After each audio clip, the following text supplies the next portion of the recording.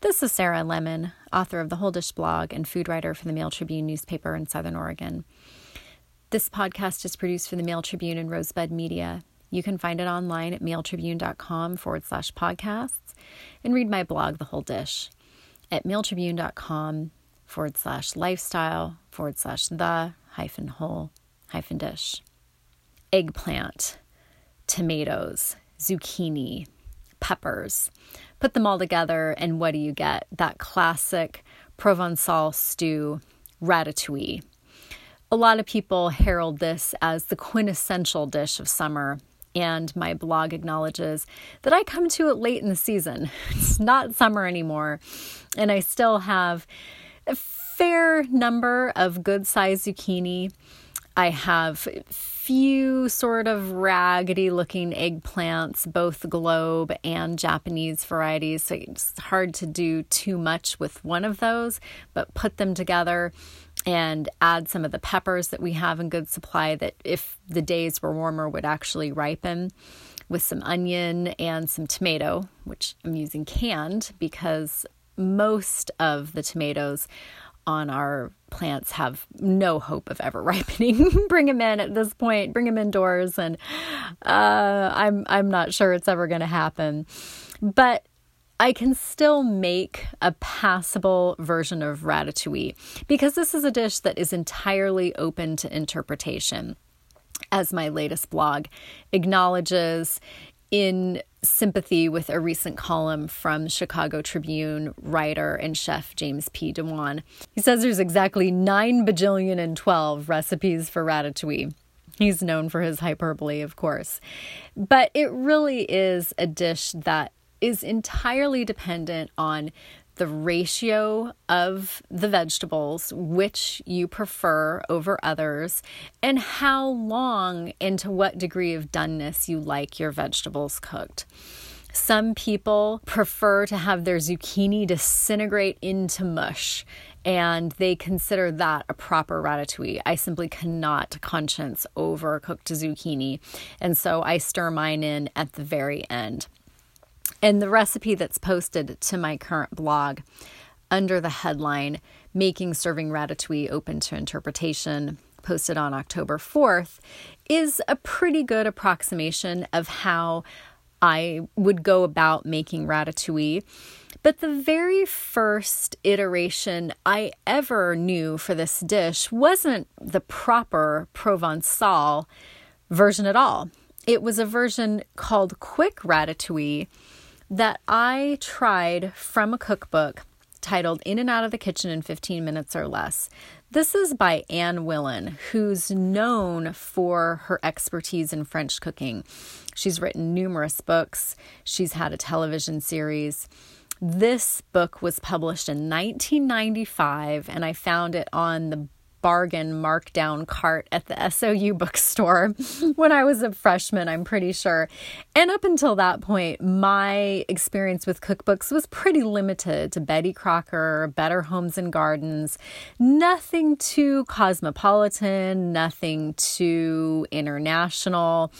And this one caught my eye, not really for the theme of getting in and out of the kitchen in 15 minutes or less. I mean, of course, being a college student, I was interested in speedy meals that were still freshly prepared, that weren't just, ramen noodles. Yuck. But I had no knowledge of ratatouille, had never even heard of it, nor did I have any knowledge of frittata. And I credit Anne Willan, and I've cited her in my blog for this in the past, for my discovery of frittata. And in fact, leftover ratatouille is the perfect thing to put into frittata. I mentioned in my blog, folded into an omelet, but same idea, really. My take on ratatouille, quick ratatouille, is more of a sauté. It's just a sautéed vegetable side dish than it is a stew.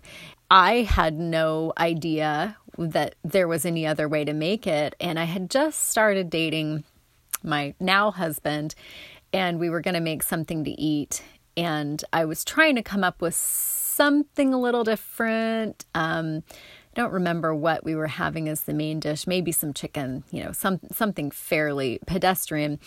But I wanted to make something colorful and fun and healthy, and I knew that he liked peppers and onions, which I'm not a huge fan of, so I was being gracious, offering to cook this, and asked him, well, what about ratatouille? And he gave me kind of a strange look, and he said, well, I've never really cared for it all that much. And I said, well, really? You like peppers and onions, right? And aren't you okay with eggplant, zucchini, and tomatoes? And he sort of shrugged, and I went ahead and made it. And as he was tasting it, he almost immediately commented, wow, this is not what I was expecting when you said ratatouille. And it must have been either the next time I saw his mom, as very newly acquainted with her. I'm not sure if ratatouille came up in conversation or if he just said out of the blue, Mom, Sarah's ratatouille is nothing like the one you make. And little did I know that he had given his mom such a hard time over the years for this just mush of vegetables that she liked to prepare in the summertime from her very, very delicious garden vegetables, for which I give her still the credit for any ratatouille that's made in my house today for growing the vegetables in the first place. For everyone who likes their vegetables lightly cooked, and in the early to mid 90s when Anne Willan was writing this book, that was definitely the trend. No vegetable overcooked, crisp, tender, all the way. Ratatouille, the quick ratatouille, in her mind fits perfectly into that format. It still has all the classic vegetables, including some fresh basil. Her secret ingredient that she credits to another friend and French regional cook is a heaped spoonful of ground coriander, which is not traditional. Most people probably wouldn't even think to add that. And it marries all the ingredients together, she claims, without it being overwhelming.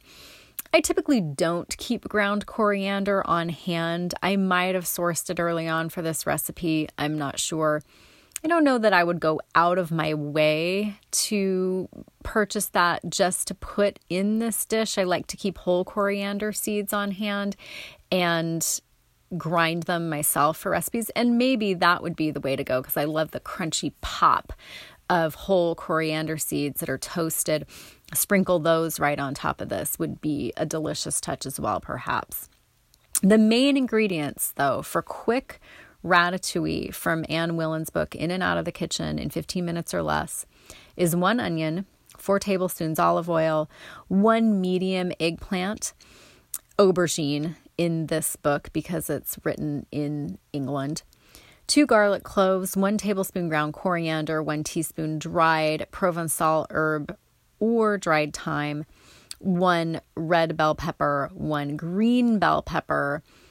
In my opinion, you could substitute yellow or orange for that if you don't love the flavor of green bell pepper, which I am not a fan of myself, and I would not choose that. It's not all that common from my reading of a number of recipes. Put it in if you like. I do know some people, members of my own family, who think green pepper is a wonderful ingredient. 1 pound plum tomatoes, 2 small zucchini, courgette in her parlance, a small bunch of basil, and salt and freshly ground black pepper to taste. She recommends using a wok to cook this in. That was another trend of the early to mid 90s. I don't often get out my wok just for everyday use, mainly because it's a little bit unwieldy. I prefer my cast iron skillets. So you could use a wok, you could use a cast iron skillet, you could use any other skillet you happen to have. She claims that the wok keeps the vegetables from overcooking because of the heat distribution. I'll trust her on that one, but will probably continue to use my cast iron skillet for this. First, peel the onion, leaving a little of the root, then cut it in half from stem to root. Set it cut side down on the board and thinly slice it. She's giving us a little knife skills lesson. Heat the wok or skillet for 10 seconds and drizzle about 2 tablespoons of the olive oil around the sides and heat until almost smoking. Add the onion and leave to fry over medium heat. So this is going to brown the onion. And if you like that caramelized flavor in your vegetable sautés, certainly do this step just as directed. I prefer a little bit more on the soft and kind of melting side as far as my onion goes, rather than like a brown caramelized flavor and texture. So if you like your onion softer, just keep the heat low for this first step and add the onion and cook it until it's soft. Trim the ends from the eggplant and without peeling, cut it in half lengthwise. Set the halves cut side down on the board and cut them lengthwise again into 3 or 4 strips. Finally, cut these across into 3/8-inch slices, forming generous chunks of eggplant. Stir the eggplant into the onion with the remaining 2 tablespoons olive oil and enough salt and pepper to flavor all the vegetables. Leave them to continue cooking. Next, prepare the garlic. If it's added too soon, it tends to scorch. Lightly crush the garlic cloves with the flat of the knife to loosen the skin and discard it. Smash the cloves with the knife, then chop with the blade and stir into the vegetables with the coriander. That's 1 tablespoon ground coriander and 1 teaspoon dried Provençal herbs or dried thyme. Halve the peppers. That's 1 red pepper, and she calls for 1 green bell pepper, but you could use a different color. In fact, I found purple peppers at Food for Less the other day, locally grown, that would be gorgeous in this. Snap out the cores with your hands and discard the seeds. Put the halves cut side down on the cutting board and cut them across into thin slices. Stir them into the other vegetables. If you don't like large pieces of pepper, and again, I'm sort of that inclination, you could certainly make this a smaller dice. She calls for plum tomatoes, which have very thin skins, so she doesn't bother to peel them. I'm still one of those people who's pretty picky about tomato skins, which stick to your tongue. I think when they're in a saute of soft vegetables, or particularly more the stew-like version of ratatouille. So it's very, very easy to peel tomatoes, of course, simply by coring them and dropping them into a pan of simmering water. The skins start to peel back. They pull off almost effortlessly, easy peasy. If you don't care about tomato skins, go ahead and leave them on like she's suggesting.